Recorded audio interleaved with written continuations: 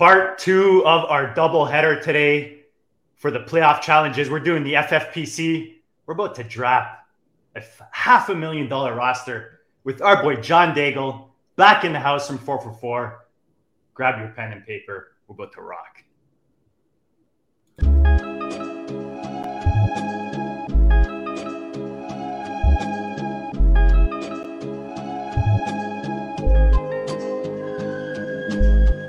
Go district, you know the Pope listens. Dynasty, our religion, for the blokes missing. On all of these trades, on all of these plays, on all of these grades. By the end of the day, y'all getting played. So, what you gonna do next? Try to fill up that flex? Send the homie a text. That trash offer's the best. You try to make it complex, then they text you back. Now all of a sudden they don't make any sense. Broaden your horizons, boy. Dynasty's not for the Simons, boy. These trades not for consignment, boy. Respect your opponent, y'all some piranhas, boy. This my advice from me to you. Open up your cute little podcast queue. Search up GOAT District, my dude. Pop it in your ear, man. Y'all know what to do. It's the... And I always be traded. And I always be traded. And I always be trading. Y'all try to betray them, but first you gotta bait them. Fish.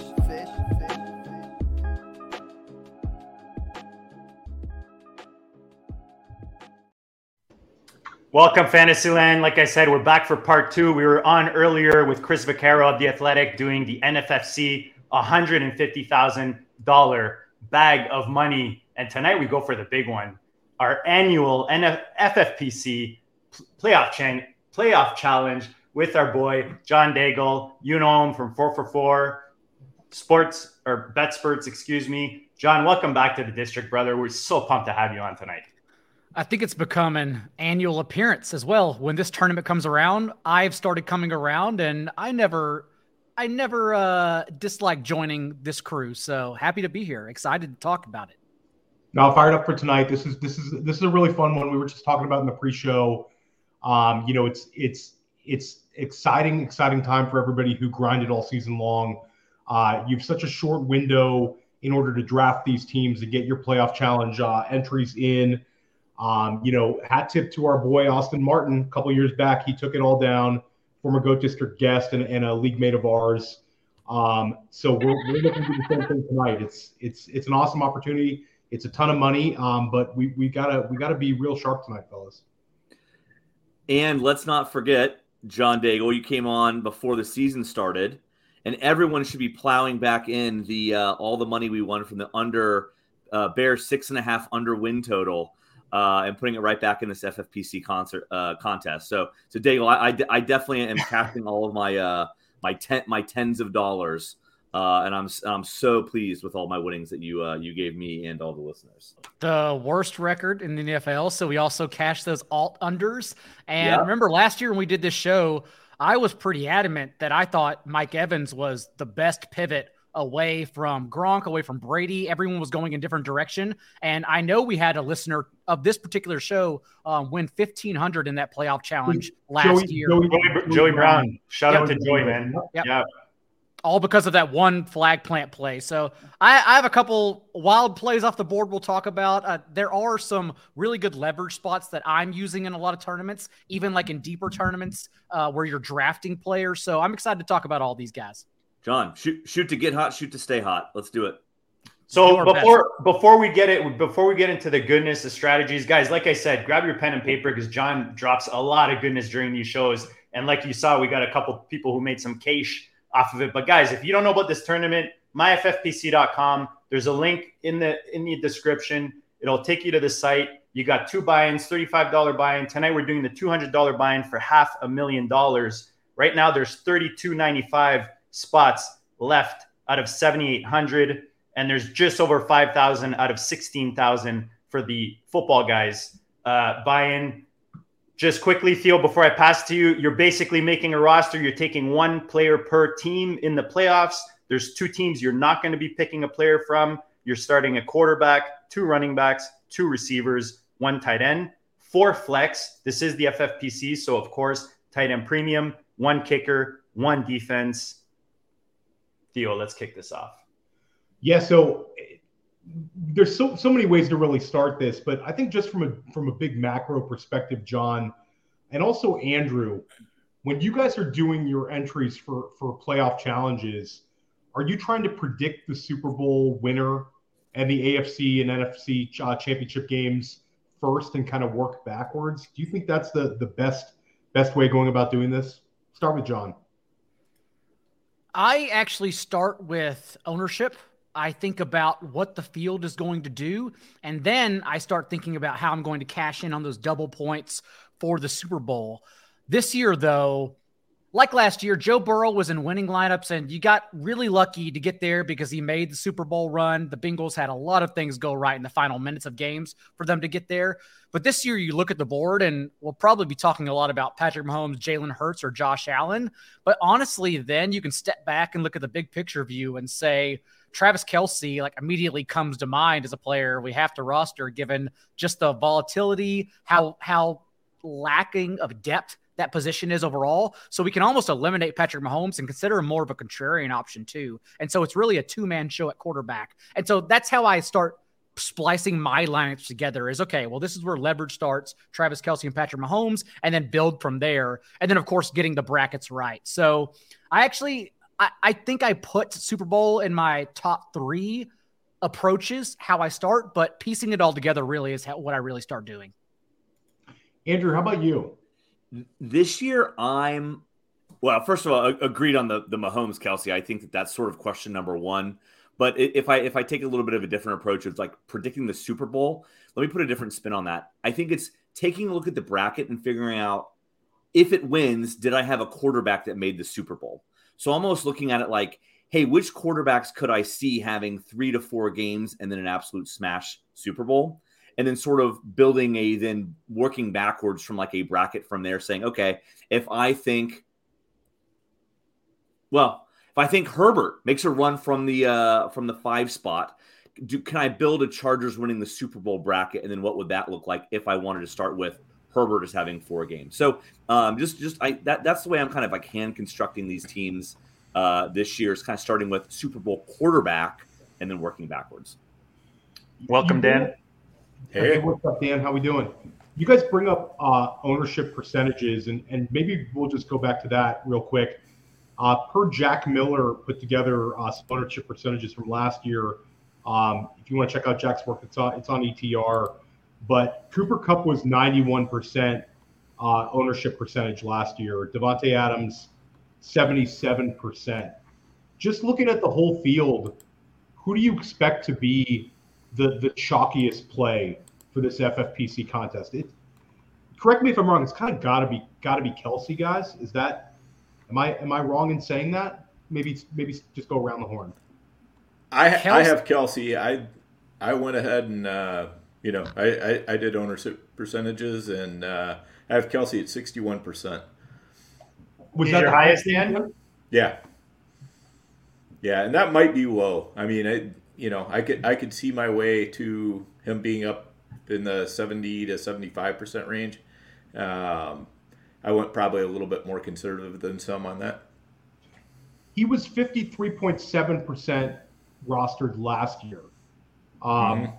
John, you weren't quite sure when I said that. Who are you thinking is going to be the straight chalk, the player that's most rostered? I actually figured Justin Jefferson will be pretty close as well.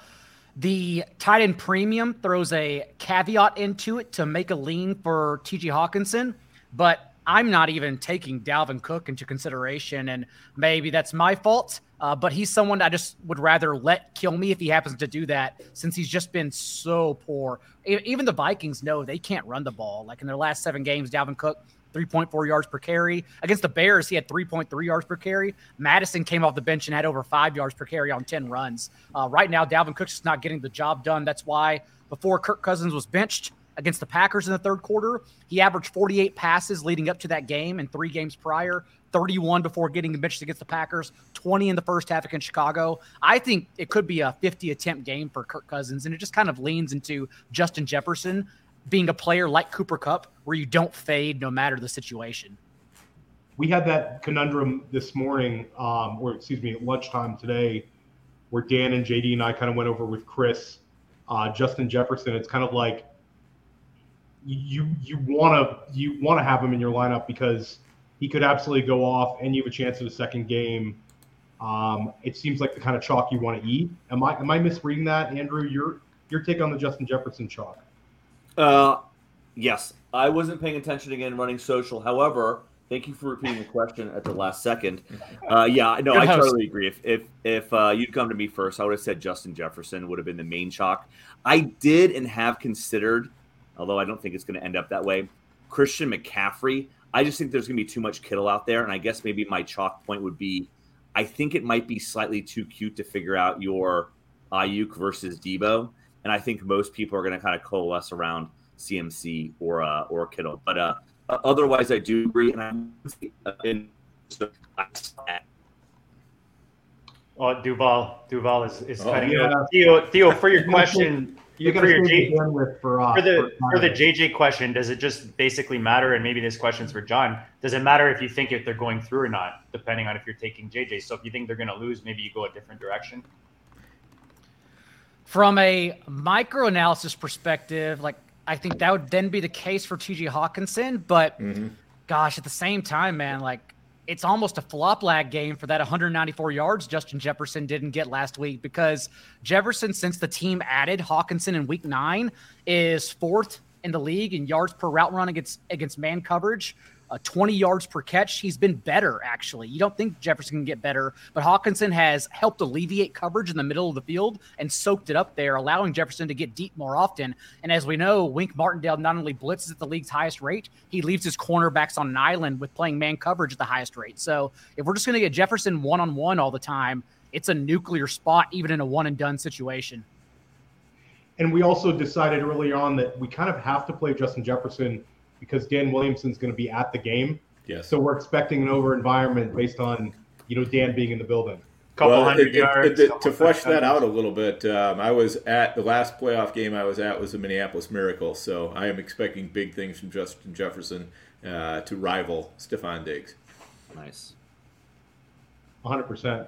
And then just to go back with the ownership percentages, 2 years ago, we didn't have anybody over 73.7%. So last year seemed to kind of be, it was definitely chalkier at the top. Again, Cooper Kupp 91, Devontae Adams 77. So it'll be interesting to see if there is somebody in like that crazy high range. Kind of keeping it going. How do you approach the underdog teams? This was a question we had for Chris as well, and I think it's interesting. The teams that are like the almost double-digit dogs, how do you approach them this weekend? Miami, Seattle, and since the quarterback situation looks, pretty bad, let's throw Baltimore in as a pretty bad dog. There are a lot of reasons why some of these teams can hang around unexpectedly, but I will say since 1978, whenever Wild Card Weekend began, the spread has not come into play in either direction in favor of, the favorites or the dogs. The spread in Wild Card Weekend has not mattered in 88% of games. Basically, if you think a team wins the game, ignore the spread and just bet on that team. So, like, if you think the Bills win, ignore the 13-point spread. It doesn't matter. They'll probably win by more than that. Even last year, remember, 4 of 6 games were decided by 3 scores. So I'm expecting some blowouts here. At the same time, for a tournament like Underdog, it's important because, remember, we don't get to use these best seeds. We don't get to use the Chiefs and Eagles players in the first round. That is naturally steaming 49ers players because you get them in the wild card round. And thus, when people start building like that, then you're left slamming players in the last rounds who are playing on Wild Card Weekend. And right now in the Underdog tournaments, the Bucks are usually available in the last round. Jeff Wilson, J.K. Dobbins, and those 2 players, say what you want, but they're every touch backs because we don't expect Raheem Mostert to play and we don't expect Gus Edwards to play. So I don't mind drafting players like that. Tyler Lockett quietly makes a good case, even honestly in this tournament, FFPC as well, because the slot is where the 49ers have allowed the 5th most receiving yards per game. And so if you think it's a one-and-done situation, like the Niners only allowed 1 running back all year to go over 60 yards. That was Josh Jacobs in week 17. So if we don't think Ken Walker is going to get there anyways, why would I want to you go with the field and use Ken Walker? Why don't I just leverage it off of Tyler Lockett? So I'm looking at situations like that for sure with micro analysis, and I don't mind taking chances on bigger spreads like that. You mentioned the Miami game. You mentioned Jeff Wilson. Mm-hmm. How appealing would be a Tyreek Hill to you, where it might, with the bad QB situation plus the tough defense he's going against, it's really going to maybe potentially push his numbers down in terms of exposure to the field. Does he suddenly become appealing to you, or is it something you're just too worried about? Due to talent alone, he's probably, let's say we have listeners that are throwing in 5 lineups. He's probably a 1 lineup guy. If you just have a couple, I'm probably avoiding him. But I would imagine they try to use him intricately in this game. And there's no good reason really to roster Tyreek Hill. His yards per target have literally been cut in half, 10.3 from Tua to just 5 yards per target from Skylar Thompson this year. So we don't have faith there's going to be downfield shots, but will they give him end arounds? Will they give him carries? That's how Tyreek Hill gets there. And so I am willing to take a chance on that in less of my lineups. This is a macro question Dan put together earlier, and I think it's a really good one. This is Andrew as well. When you're talking about putting in multiple entries into a contest like this, do you try to jam specific players in your build, or do you just to kind of fit a narrative? I really, really want to have this player. He's going in this lineup no matter what. Or do you try to see who fits and kind of build it naturally? It comes down to how I build my brackets, and that's going to be different for everyone, considering how we lean on first wild card matchups and wild card outcomes and then go from there. So, for instance, if I think the Giants are one and done, do I really want to go with the field on 60% Saquon Barkley? I think he's going to be one of the highest roster running backs. Whenever there are some really good lever spots for the Giants, we'll get there when we talk about them. And so that's where I pretty much start with it, is really what players can I eliminate from situations I believe may be one and done and go from there. But I also weigh in the fact that I think Giants Vikings, Jags Chargers, that's probably it, is a coin. Oh, and Bucks Cowboys are coin flip games. So I do want these good players, but at the same time I understand volatility and that the outcome may not just happen like that, despite if I'm betting that side. So I will toy around with one and done situations and play them differently if I think this team has just a median shot to advance. Do you, John, in that case, play the team you think is going to take that 50-50 flip, or do you like to switch back and forth as you build your rosters?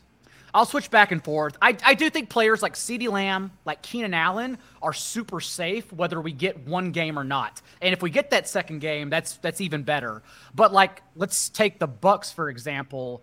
I think in this matchup, if you think the Bucks go one and done, and we know Ryan Suckup is going to probably be the second highest roster kicker, depending where people get with Justin Tucker. That's why I also think Ravens defense is a really good leverage in this spot, especially given the offensive line issues that the Bengals have going into this game. But for Mike Evans, it's a great spot against the Cowboys because the Cowboys are the only defense that have allowed a double-digit in touchdowns to boundary receivers. So I want Mike Evans against Dallas. But if the Bucks were to advance, maybe I take Chris Godwin's floor, even if I think it's lower against Dallas in the next matchup, because then I assume if the Bucks win, they are most likely playing the 49ers. And if that's the case, the slot is the only place, the same case I made for Tyler Lockett, where the 49ers are getting tagged. And so thus it's a better matchup for Chris Godwin. And so I take little things like that into account. If the Chargers are one and done, I think Keenan Allen in a Mike Williams-less world can beat out Austin Eckler actually. So I just keep weighing situations like that. So you like to look basically with the 50-50 games, you want to have a 2-game scenario in your head. Yeah. More so than just, I want to bank these points from week 1. And some might be much more confident in even a situation like Jags Chargers than me. Maybe people bet on the Chargers heavily, and that's okay. As someone who has had skin in the game the last 2 months, though, in DFS with this Chargers offense, Our issue is that we keep wish casting them into something they're just not. Like they are just not impressive. Justin Herbert is amazing on the field. He's the face of the franchise. He's one of the best. He's one of the top 3-4 quarterbacks in the NFL. But for fantasy purposes, he's not helping us out at all. We've had significantly better situations than this one in the last month against the Colts and Rams, and he failed miserably. So I still just worry about these situations. But again, that's just me, and maybe someone has a better read on bets, and that makes their bracket easier to fill out. Andrew, what about you with that same question? And curious what Dan and JD, your guys' thoughts on that, about jamming specific guys in and thinking I want to have a lineup built around this player, or do you kind of do each and every lineup kind of organically? Yeah, again, I appreciate repeating the question. I was on top of this time. I try to play three-dimensional chess, but with a checker's brain. So I do try to look at the projected percentages and kind of go through each team and say, hey, again, I'm not running unlimited amount of teams here. I'm not going to the max of 150. I think I'll play probably 6, 7, depending on kind of like the way I like the lineup shaking out. But my goal is to first look at the ownership percentages and say, okay, how many CeeDee Lamb? Okay, if I've got 7 teams, do I want 3 of those to have CeeDee Lamb, 2 to have Pollard, 1 to have whatever? Sure, I'm making stuff up. Okay, and then I go through and start making a couple of brackets first, and then take a look at, okay, based on players that I would want to play, do they make sense running through the scenario I've laid out in the brackets? Sometimes they do, sometimes they don't. And then again, this is where the 3D chess comes in. There's a kind of then meld, say, okay, I think the way I like this bracket construction. I don't think I can fit the players in, or this may not work out based on like how the game flow goes for the specific scenario. So jamming players in, no, but absolutely we'll kind of like go in with like a, hey, I think I want initial exposure to certain guys, and then I'll see how it kind of plays out from there as the final construction. Just curious what your guys' thoughts are on those games. Dan and I, we sat down with Mike Shope on Monday and we talked about like our picks, but what way do you see, maybe kind of go around, start with JD, Dallas, Tampa Bay, who do you have winning, JD? I'm going Dallas, man. I think as much as, the GOAT, Brady has always come through and he likes to shine in those moments. I just think that teams just look so bad. That offense looks so bad. Did I hear, I think the last 4 out of 5, they've been on the road. I don't know. I feel like Dallas pulls this one off. I think they're the better team. It'll probably be a closer game, but I do think Dallas pulls off the win in the Tampa game. You're talking about Scott Spratt's tweet. I saw that as well, JD, the Dak road home splits. Was that the one you're talking about? No. I was listening to like a sports betting, and I thought they pulled that. My boys, RJ Bell and the guys in Vegas. John, which way are you going? You said 50-50 in that game. What, if you're betting the game, which way are you betting it? The Scott Spratt's tweet, by the way, was citing the last 2 seasons for Dak.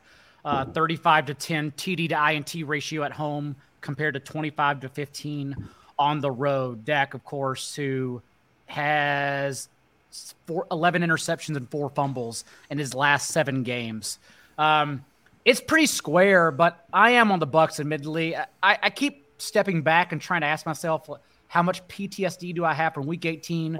Whenever you see the starting offense go 3 and out on 12 of 15 possessions, how much am I weighing that? But then you also see that Sam Howell didn't target Trevon Diggs once in that game. And it's the case for the Cowboys every single year.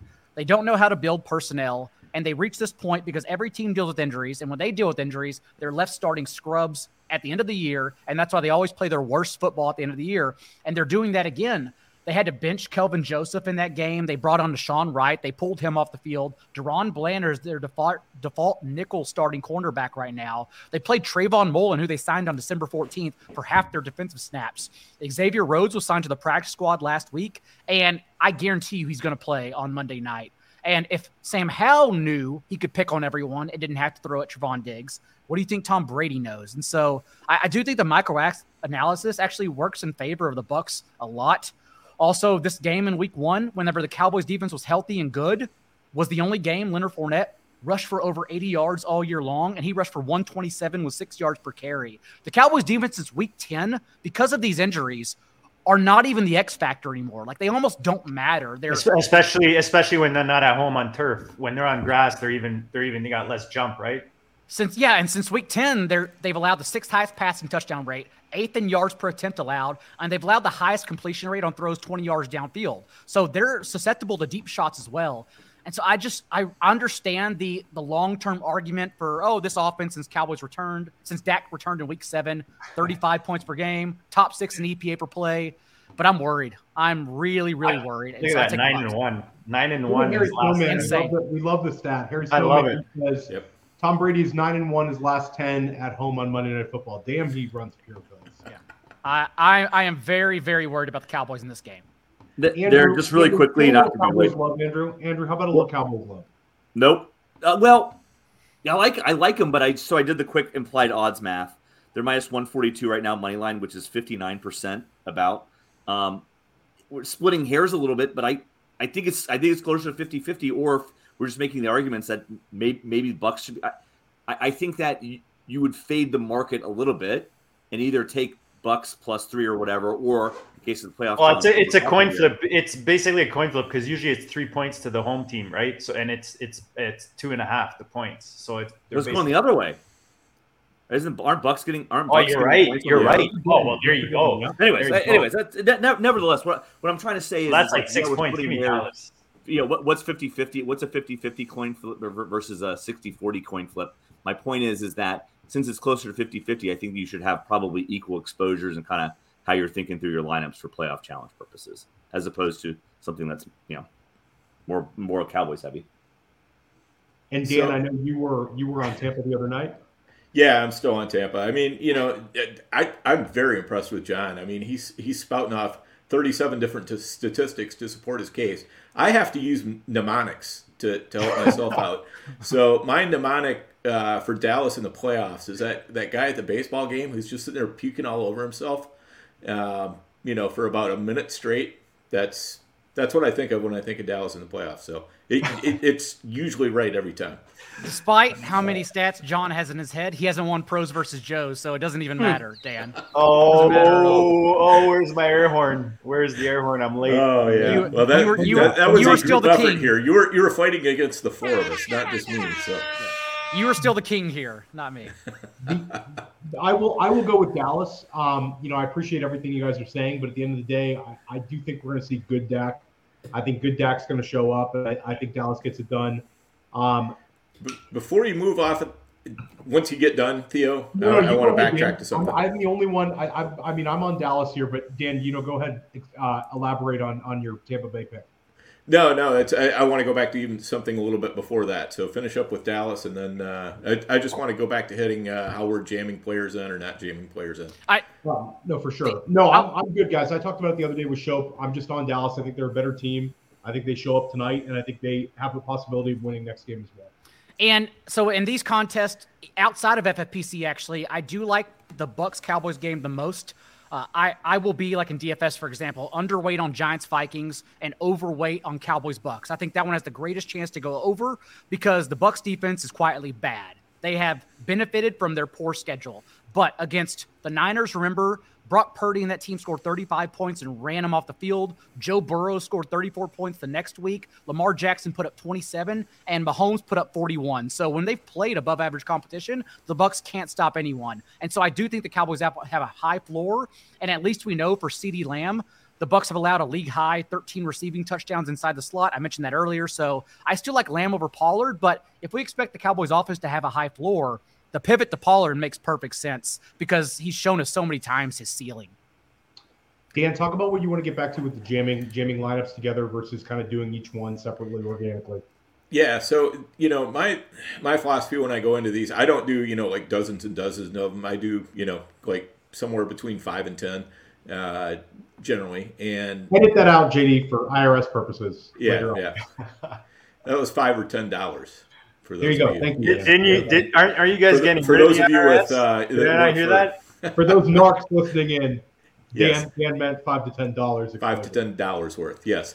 So anyway, but I'm pretty rigorous with my brackets, and I just I might do the bracket 3 or 4 different ways, the playoff bracket 3 or 4 different ways, and then base teams off of those 3 or 4 different ways. But if I have, like Dallas winning, I'm going to stick with that.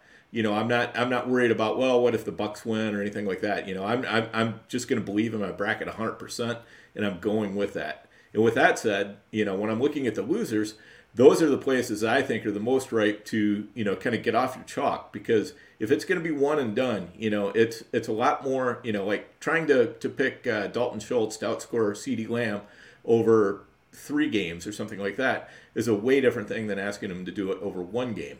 Mm-hmm. So you want to look for those places where you can kind of fade the chalk and hopefully gain some leverage on the field by doing so. And those are the kind of places where I'll look to fade that chalk a little bit more. Quickly, guys, the next 2 games, let's just kind of, we got to keep moving along here. JD, who wins Jacksonville versus the Chargers? Yeah, honestly, I keep going back and forth with that. I think I'm back to Jacksonville. If you look at the stats, just the Chargers are just bad across the board with a lot of stats. Is Williams? I think Williams is hurt. Isn't he got hurt? Because I don't think Williams is back all week. It sounds like they're games that he should be. But I don't think he goes. Didn't practice. He's traveling with the team. I'm not expecting him to play. And even if he was, it's a tough matchup, and he's not a separator. He's a contested catch guy. So with the injured back, I can't imagine he's effective. Yeah, I keep going back to Jacksonville. Right now I'm on Jacksonville. I might be like an hour from now, 10 minutes from now on the other way. This to me is another 50-50 flip. You're looking at the 4 and 5. It's 2.5 spread. It can go either way. I know Andrew's going Duval, and hopefully he gets to that game. I don't know, Theo, where are you on this game? Well, I picked Jacksonville the other night. To me, it's Doug Peterson's proved himself in the playoffs time and time again. And I think Brandon Staley's a little bit of a fake sharp. Yeah. And I think that he's not the kind of guy that's going to elevate a team. I get Herbert's fantastic. Chris Vaccaro is big time on the Chargers. And I respect, Chris's ability to pick games in the NFL. But I'm just on Jacksonville. I think they've got a little bit of juice. I think beating Tennessee last week was a really big emotional thing for them. And now you've got the Chargers kind of coming across the country, going west to east. They're a slight favorite on the road against a team that's very hungry for a playoff win. I think Jacksonville gets it done. I think it'll be a very close game, and I think Jacksonville probably gets smoked next week against Kansas City. But I think that they get the win this week against Los Angeles. Andrew, you're gonna refrain from answering this one based on the connections, or no? I mean, Jags are gonna win. I mean, two things. One, great video out there of John Henderson, Big John Henderson, University of Tennessee, getting slapped in the face by a trainer. He says, "Joe, you gotta hit me." He smacked him again. He's yelling through the tunnels about bleeding his own. Classic clip, Andrew. Oh, it's wonderful. Anyways, they do a whole the first Duval of the game. They brought back Big John Henderson to do the first Duval of the game. And let me tell you, they also thought about getting Leon Searcy to come smack the crap out of John Henderson right before he does the first Duval. So if you don't think that gets the people of Jacksonville going, you're crazy. We're going to roll the Chargers. I love it. Dan and I gave our predictions the other night. Why don't we keep going back around? And John, your thoughts on this game? I like Etienne the most out of these plays. The only issue is that he's probably the most popular Jags player as well, but it's an amazing spot because people cite the Chargers defense improving since week 13, and they were getting healthier, but they merely benefited from the schedule.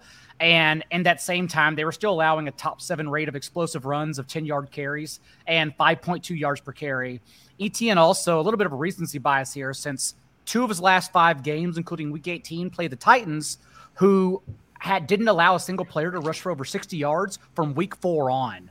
And Etienne didn't reach 35 rushing yards in either of those Titan games. But the 3 games in between, weeks 15 through 17, Etienne averaged 6.5 yards per touch, 10.6 yards per catch, and he went over 100 yards rushing in 2 of those 3 games. So if it's a good matchup, they will lean on him, and I think they're leaning on him in this one. So I like Etienne quite a bit.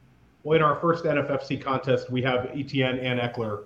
Well, Chris, Chris also like that. That's what we did, right, Dan? Yeah. Yeah. And then, guys, wanted to predict the final game here of the really tight ones.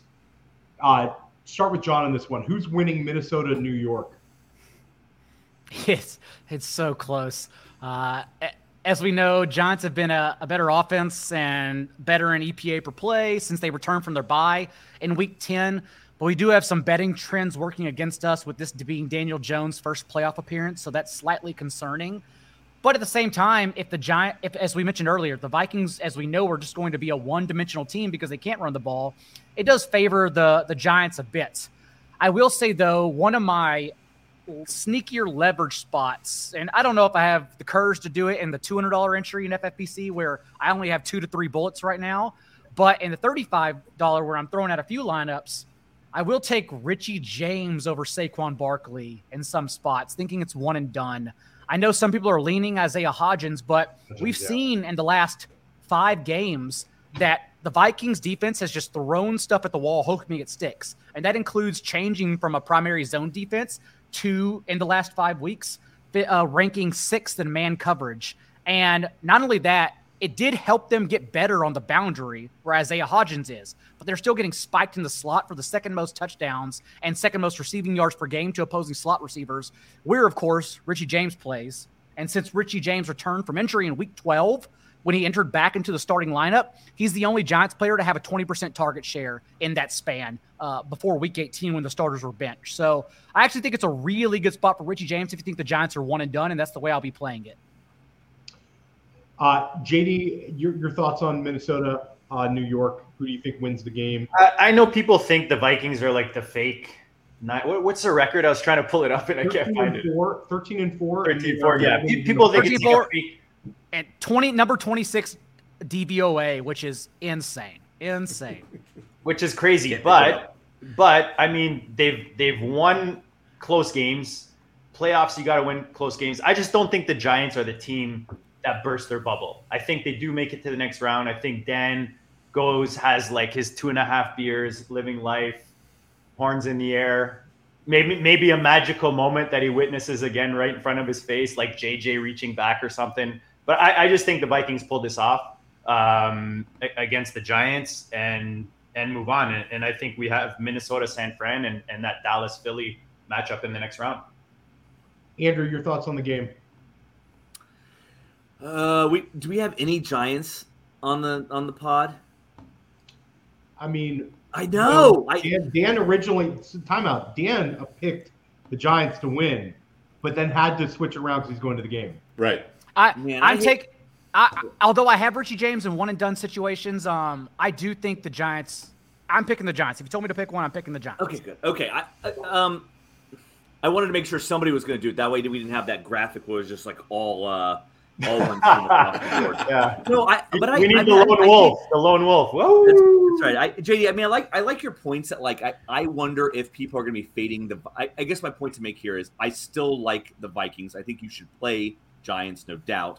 My worry is for this contest point of view is people are going to be fading the Vikings too hard and going hard to playing too many Giants players.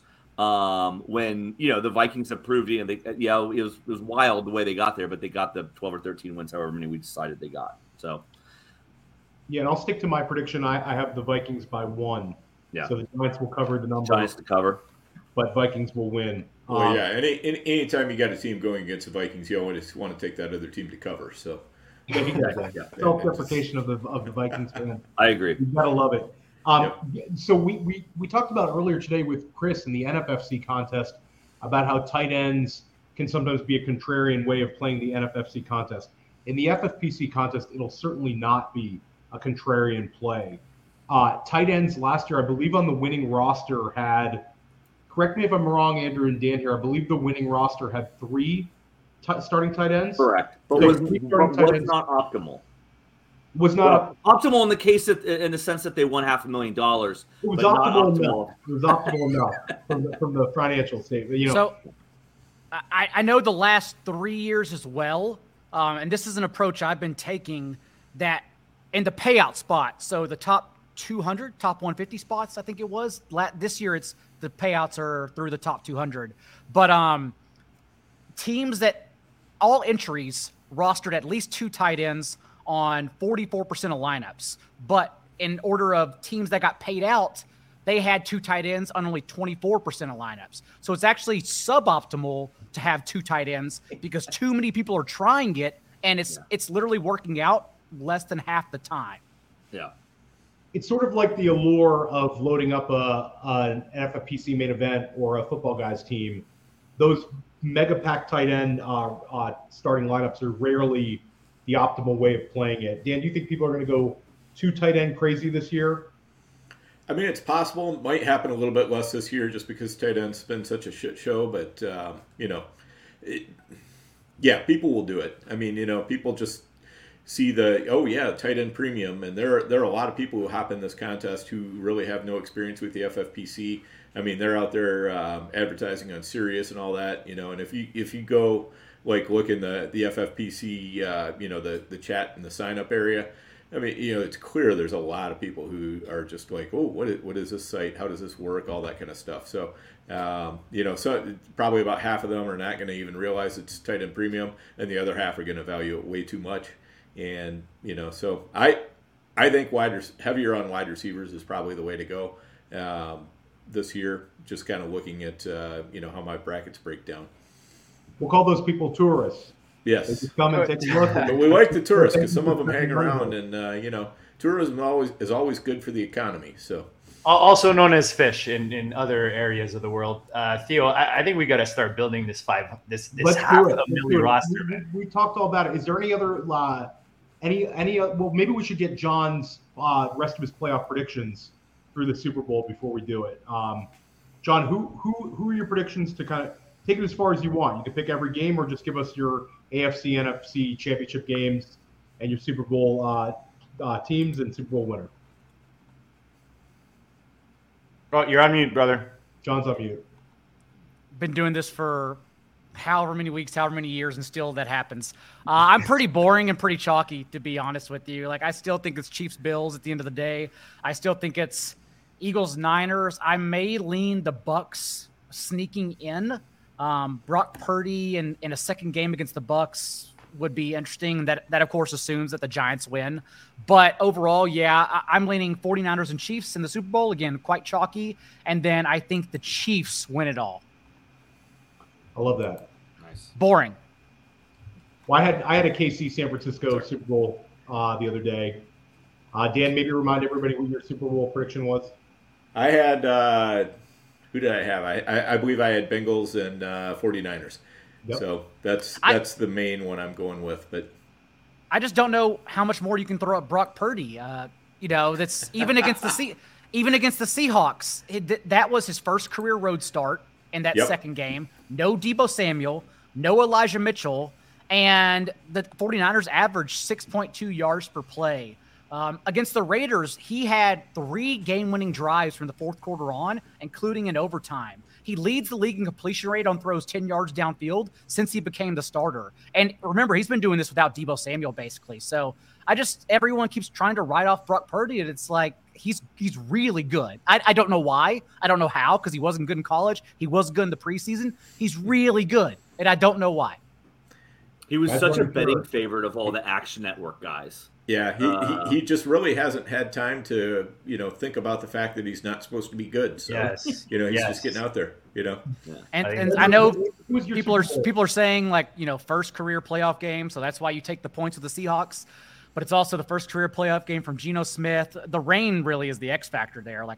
There's going to be there's an 80% chance of precipitation throughout the game, and if we can negate the Niners pass rush, that's really what screws up the line there. But overall, no, you can keep throwing things at Brock Purdy. He's pretty much proven and been tested in every single situation so far.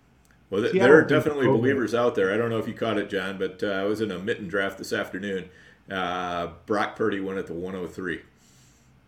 Oh, it's because I think that's probably because they're backwards engineering their stacks since Deebo Samuel now is going in the second round as well. And so maybe maybe if you start with Purdy, that's hot. 103 is a little spicy. 103 is way hot. I mean, But if you start there, that's how you stack that team. It's pretty hot. It's galaxy braining at its finest, fellas. It is. Andrew, give us your Super Bowl winner, your AFC, you can take it back to the AFC title game, NFC title game if you'd like as well. Just what the country wants in all Florida Super Bowl. Jags over Bucks. The greatest quarterback of all time towards after Brady to Lawrence. Just terrible, Andrew. Just terrible. That's great. Well, you want to hear another Chiefs Bengals Bills over? Yes, in some combination of it. Get out of here. I'm not interested in those. I can't wait. You can at least go Jacksonville versus San Francisco or Philly or something. You got to cram that second Florida team in there. Oh yeah. I am just waiting to when Jacksonville wins that first game and then gets blown out by the Chiefs to pull out that the meme with the guy biting the third place medal and celebrating, and 100%. that will definitely be Andrew. I think Jackson. Andrew, correct me if I'm wrong. I think Jacksonville fans would be okay with having a big playoff win this week and then losing to Kansas City next week. Everybody's gonna be excited, or you guys really do? No, I don't think there's any delusions of grandeur except for what I just said. That was the wildest thing that I've heard out there. So, 100%. Yeah. All right. Well, why don't we get this started? JD's got it up on the board. We're splitting this team. Are we? First of all, guys, let's talk about John's cut, because he's our guest tonight. Is this a 1/5 cut, or are we some kind of how are we doing this? Let's make money first. No, I don't. Yeah, just cut the pie in five. Or do we give John like a little extra, like 125 for John? And then we'll give him an extra. We'll give him an extra 50 G's with it. Done. I can 150 to John, and then we'll chop up the rest. The 350. There you go. Chop up I can gladly Venmo someone. What is this? $7? $7, whatever it is. I could Venmo it. It's okay. Nice. I like it. All right. So who are we picking for our Super Bowl team? Oh, we're doing a 200, John. We're doing a 200, brother. Yes. All right. 33. 33. Don't make me. It's the off season. Don't make me do that. On the top of my head right now. Yeah, as Theo would say, we're not putting these in like a hobo here. We're putting in the 200s. We're only doing the big contest on air. We're not on a boxcar, fellas. So John, start this off. You're starting a fresh sheet here. How do you start this thing off? I hate starting it because quarterback. I think quarterback's the hardest selection this year. You start anywhere you can start any position you want. Yeah. And secondly, let's say what our Super Bowl teams are, so that we're all kind of on the same page with this. I'm Kansas City, San Francisco. Okay, so what do we want to go with for everybody? Kansas City. You had John. Who did you have again? Kansas City and Chiefs San Francisco. Very chalky. Chiefs San Francisco. All right, let's go Chiefs San Francisco. That's fine. I like it. I'm good with that.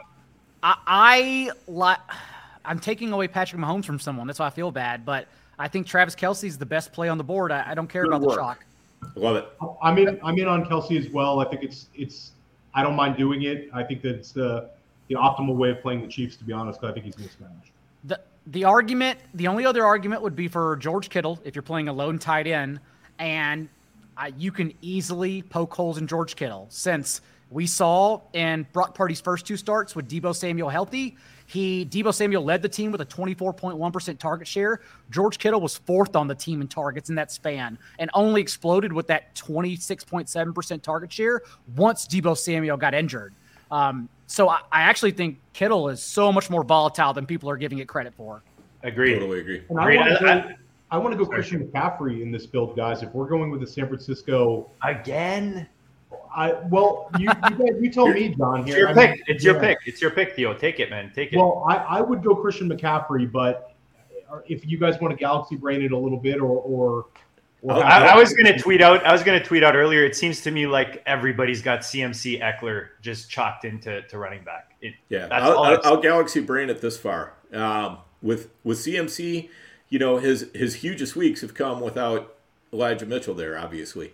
And so with Elijah Mitchell, I think it's a significant roadblock because as long as he's healthy, they will use him. The argument the other way is that's like 4 games from now, and there's no chance that Elijah Mitchell is going to be healthy 4 games from now. But also, when you're doubling the points in the Super Bowl, then with a team like San Francisco, where you can make arguments for several different players, it kind of leads you also off of the chalk.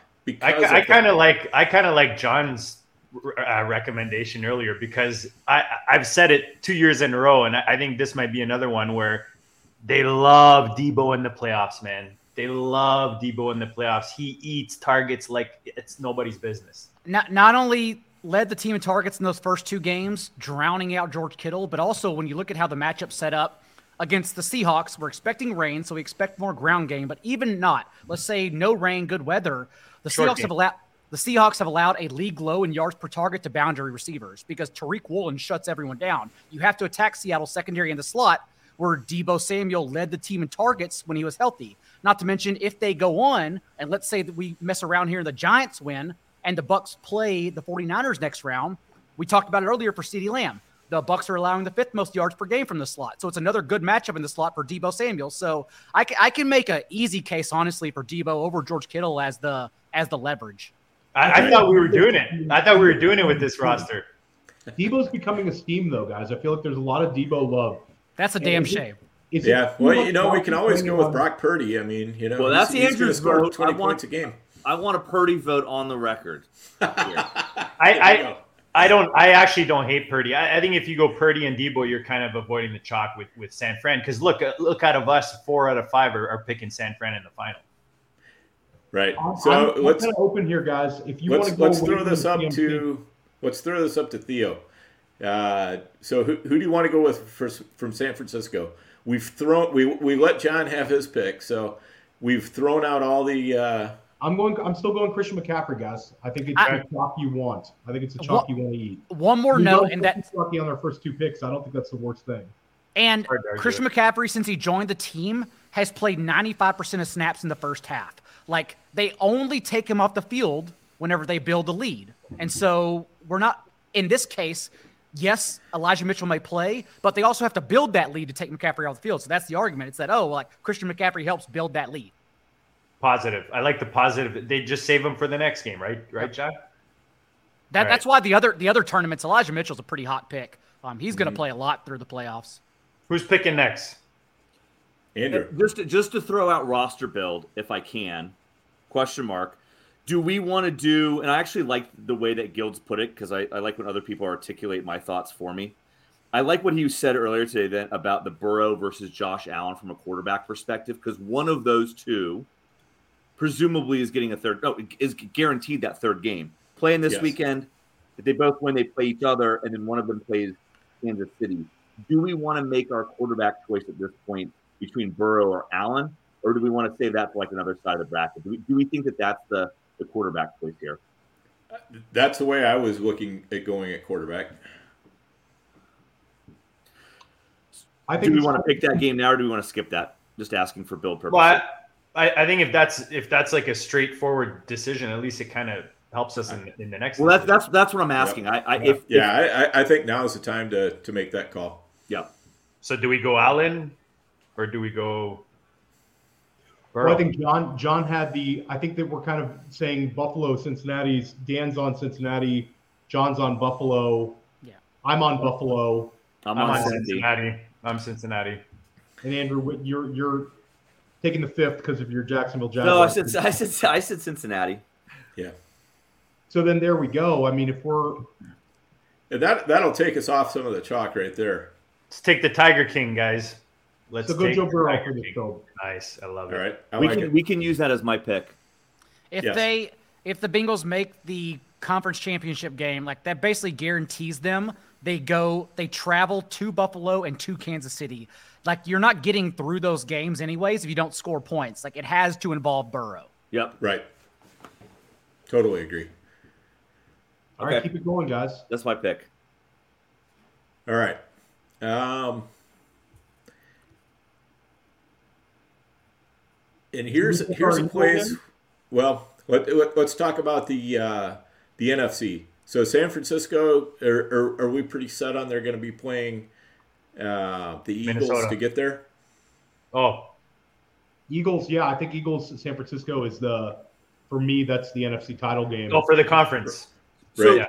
So what that does is it kind of equalizes a lot of things in the NFC because the Eagles are only getting 2 games, and then there's going to be 2 other teams that are also getting 2 games. The winner of Vikings Vikings Giants, and then the winner of Tampa and Dallas. Yeah. So, to me, there's not, a real strong advantage anywhere else left in the NFC if we're picking San Francisco to go all the way through, right?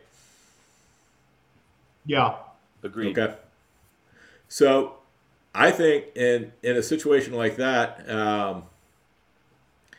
why not, since we're already a little bit less chalky with Burrow, why not go a little bit more chalky here and just go ahead and jam Justin Jefferson in? Nice. Yeah, I think that's great. And we have Justin Jefferson in our NFFC contest. I think it's the chalk you want to eat. You don't want to not have Jefferson exposure in this contest. And so we are moving. I'm trying to do the bracket too to make sure that I've got it. We got Minnesota moving on against Giants. Yep. So we have Minnesota moving against the Giants.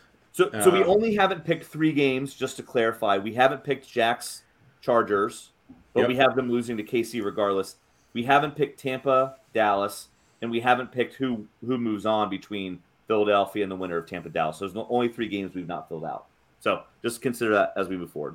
Yeah, that's a good point because the Tampa Dallas winner could get 3 that way. Yep. Okay, JD, maybe you're up next. Yeah, I was gonna go with just talking NFC. I was gonna fill in Pollard as our RB2. As our Dallas exposure, Pollard. I think it just comes down to Lamb versus Pollard. Yeah. But I don't dislike it. I think he'll clearly be less rostered than Lamb. Yep. All right. So, JD, you want to throw JJ in there and then Pollard? Done. And, John, you will be up next. How do we feel about using a one-and-done defense against our quarterback? Ooh. Is that too spicy? No, I think that's definitely a strategy that was talked about earlier today, and I know some people are on that strategy. I don't think it's a bad way to do it. Does it cap a ceiling? Like, when we talk about in best ball, like does it cap kind of how high you can go by doing that or no? The winning roster had the Arizona defense for an singular point last year. Okay. Because, and obviously if we're playing Burrow, we're hoping for the ceiling games in the next 2 weeks against the Bills and Chiefs. That's what we're really playing for here. But right. I do think the Ravens can. Can I change my pick? What do you want? I want to play Schultz. I totally forgot. I'm in NFFC mode. No, don't listen to Chad, JD. No 2 tight ends. I came in with it. Oh, because we have Kelsey. We have Kelsey. Okay, leave it. Right. Paper. We're going max. We're going max scoring. We'll leave it. Yes. We'll leave it. I forgot we already had Kelsey in. Apologies. And my case for the Ravens defense, it's not only leverage off of Justin Tucker in a one-and-done situation, but also like Burrow's last 7 quarters, he hasn't had La'el Collins and Alex Kappa, and it's so important. And he's averaged 5.4 yards per attempt with 2 touchdowns and 2 interceptions.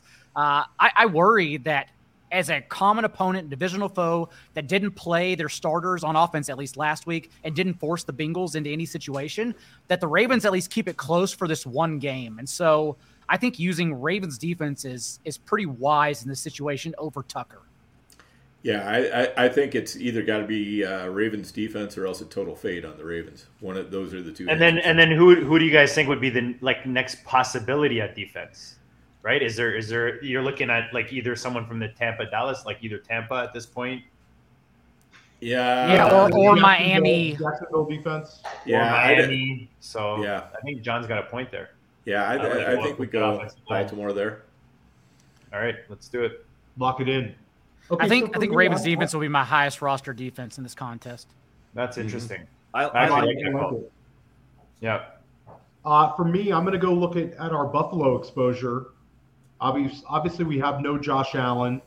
I do think that Allen will be the most rostered Bill over Stephon Diggs. I wonder if this is the time to get super cute and consider. Interested to see what you guys think about cramming a little Gabe Davis in here.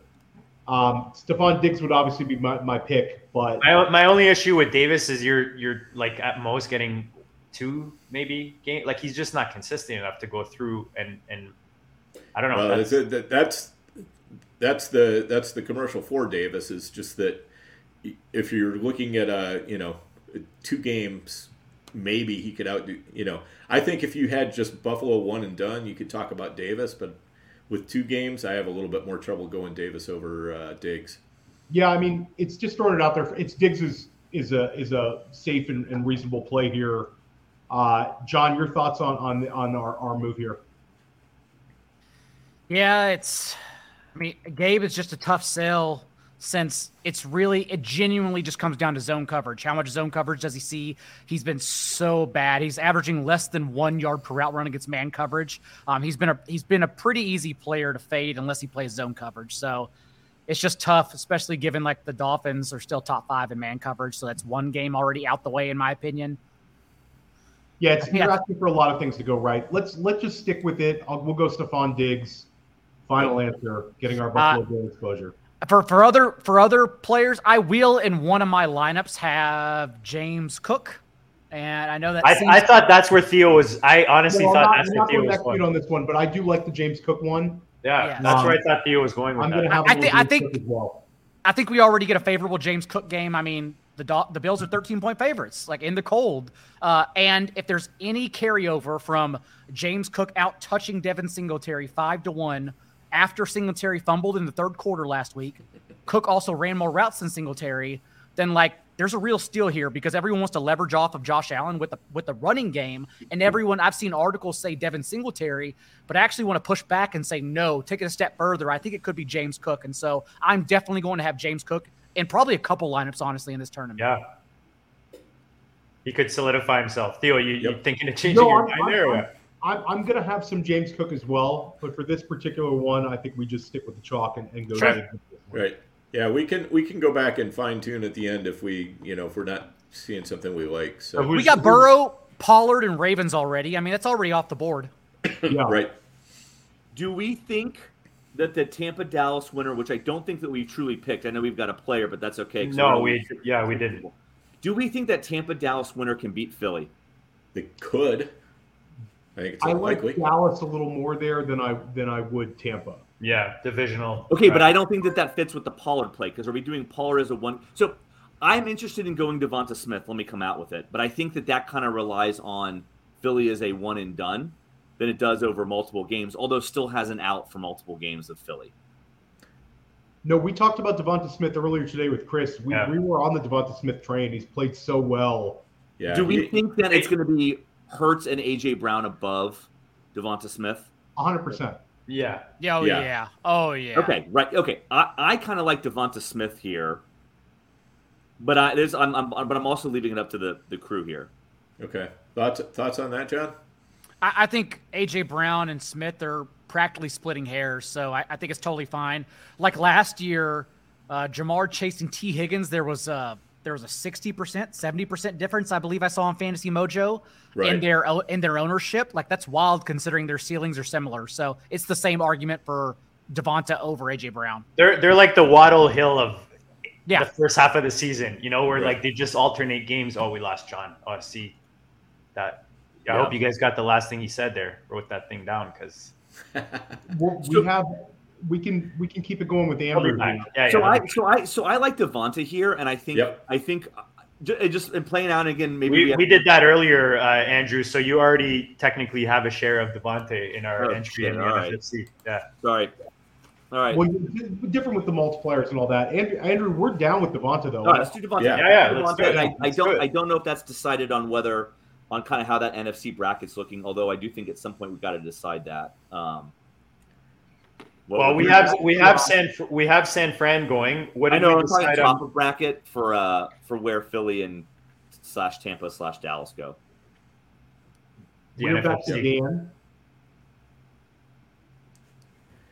All right, so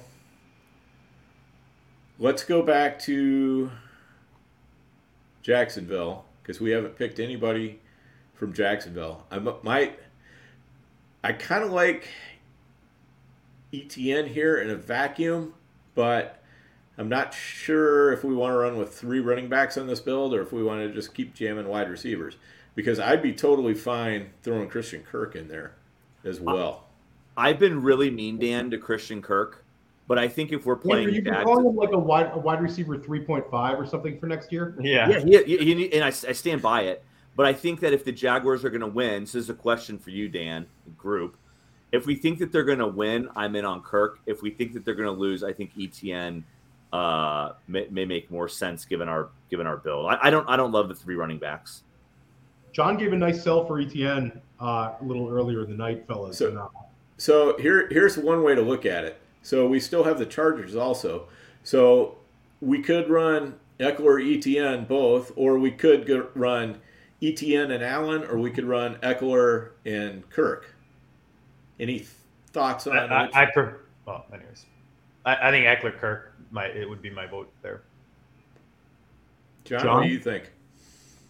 I think I'm good with Kirk. We have the let's see, AFC. We have the Jags playing the Chiefs next round, right? Yes. Mm-hmm. Okay. Is that what we're doing? I think. Okay, and then, so just to if that's the case, on the AFC side, we already have a soft fade in Baltimore, and so if we want to play both Jags and Chargers, our hard fade from the AFC side would be Miami. Yeah. Yes. Okay. Yeah. Soft fade Baltimore, hard fade Miami, and then we're playing everyone else. That's AFC side. All right, so let's say Christian Kirk here. Good with it. And then immediately throw in Eckler if we're doing the Kirk. Yeah. Because we're going contrarian versus non-contrarian for this game now. I like it. All right, so we have one more flex and our defense to go, right? Yep. So we don't have anybody. Oh, we have defense. We have Baltimore. It's our kicker. Yeah, kicker. Sorry. So we don't have anybody from Tampa yet. We don't have anybody from Giants yet, and we don't have anybody from Seattle yet. So we've got to have one player, one soft fade, one hard fade. Why don't you weigh in on those 3 teams? Who you be feeling the most for a flex here? Tampa, because I'm in on the over on the Cowboys-Bucks game. So I want one of the skill position players for Tampa. That makes sense. And again, if we don't have them if we have them losing, I think it's Mike Evans. If we have them winning, I think it's Chris Godwin. We were split earlier today. I had Evans. The boys had. I think it sounds like we probably go Godwin here. I think we have to go Godwin because I think that Pollard is a one and done play. Correct? Is he? I'm asking. I'm asking. It's a coin flip. You don't know. At the end of the day, but I like Godwin more than I like Evans. You can go Godwin. I think Godwin's the move. All right, and that then leaves us with either Jason Myers or Graham Gano at kicker, and I mean, gotta go Gano. I like Gano. Yeah. Can I throw out there, in terms of broken coaching brain? Yep. Dable has a good brain where he knows to go for it and is aggressive. And Pete Carroll has a broken coaching brain, and he loves kicking field goals. I think in a vacuum, we like higher scoring in Gano. I'm throwing out there the corollary of broken-brained coaches here.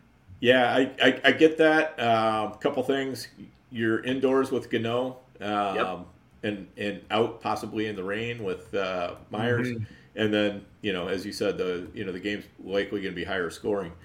I'm going to allow weather and higher score and team total to out broken brain.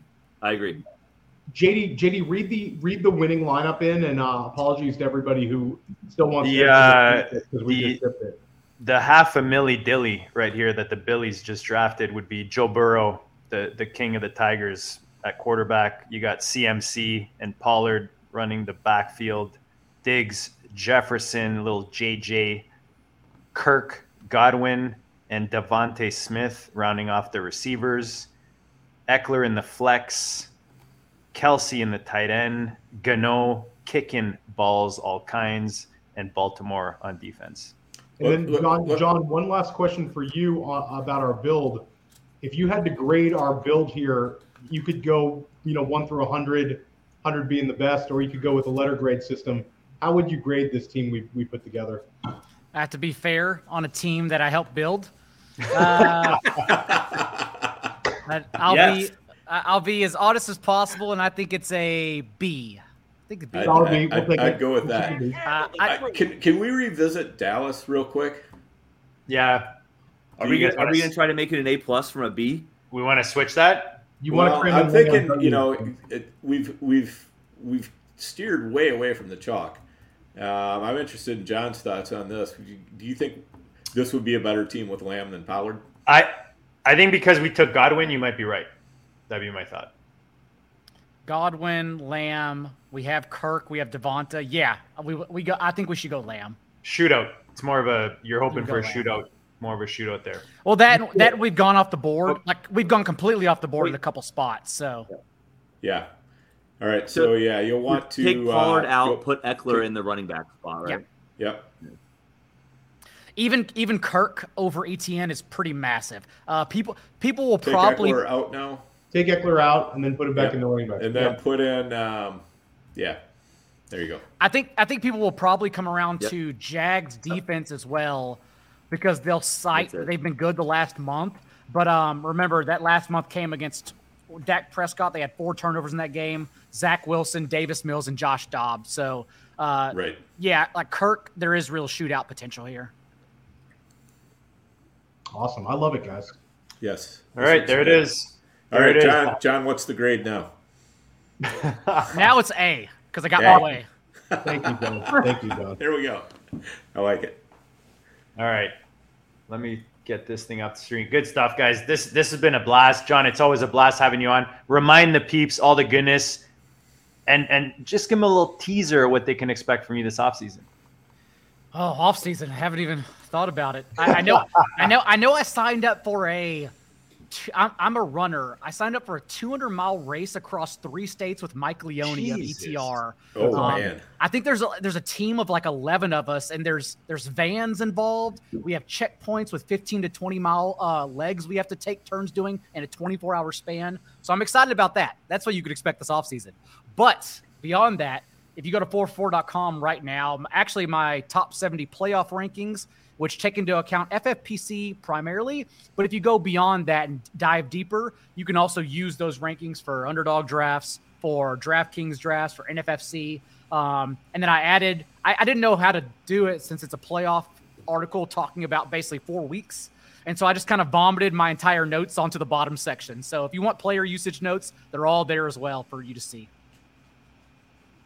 Awesome. Not Jay Daigle on Twitter. I'm sure you're already following. Make sure you are. Guys, it's been a blast. Good luck in your playoff entries. You have till, what is it? What's the cutoff? Saturday? 4:30 Eastern? Is that it? Yeah, it's 4:30 Eastern, 3:30 Central. Yeah, correct. 4:30 exactly on the 14th. Adjust as needed from there. So make sure you get your entries in, guys. $35, $200 buy-in, $500,000. You know where it's usually they sell out sometime on Saturday morning. So, if you're planning on putting them in, you just don't have time. You don't have to put them in right away. I mean, register your teams. Yeah, if you plan on buying, guys, we talked about this earlier off air. If you're planning on buying into this tournament, make sure you register while there's entries. You can fill in your players later on. Yep. Get those dummies in, because you'll realize once you start tinkering around, you'll be tinkering for the next 8 hours of your life. You're always changing it for the last second. Totally. All right, guys, this has been a blast. We'll see you. Theo, what do we have coming up, man? We right now, we're next Wednesday with John Lobb, who's one of the best rookie guys in the industry. We're going to take a look at the 2023 first round of rookie drafts. We're going to look at quarterback rankings. It's going to be a great show for some anybody, really anybody, but especially for our Dynasty listeners. If you're new to the channel, guys, make sure you subscribe so you don't miss any of that. Shout out to the chat. You guys were lit tonight, as the kids like to say. Enjoy the games this weekend, guys. Check you all later.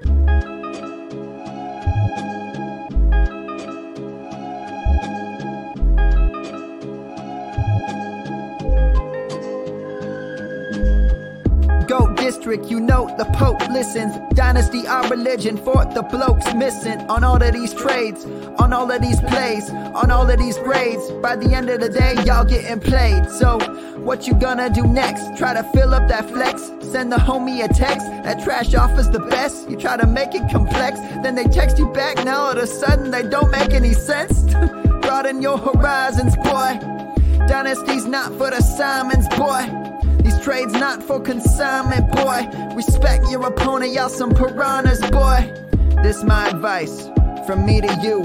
Open up your cute little podcast queue. Search up GOAT District, my dude. Pop it in your ear, man. Y'all know what to do. It's and I always be traded. And I always be traded. And I always be trading. Y'all try to betray them, but first you gotta bait them. Fish.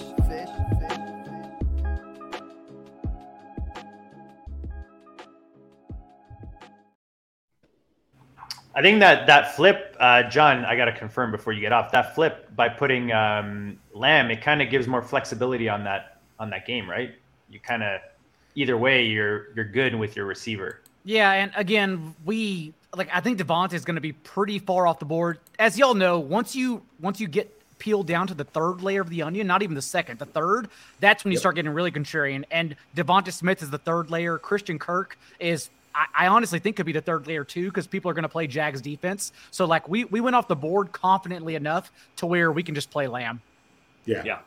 100%. It was fun, man. That was really fun. That was fun. Yeah. John, always a blast, man. Great show. Sorry.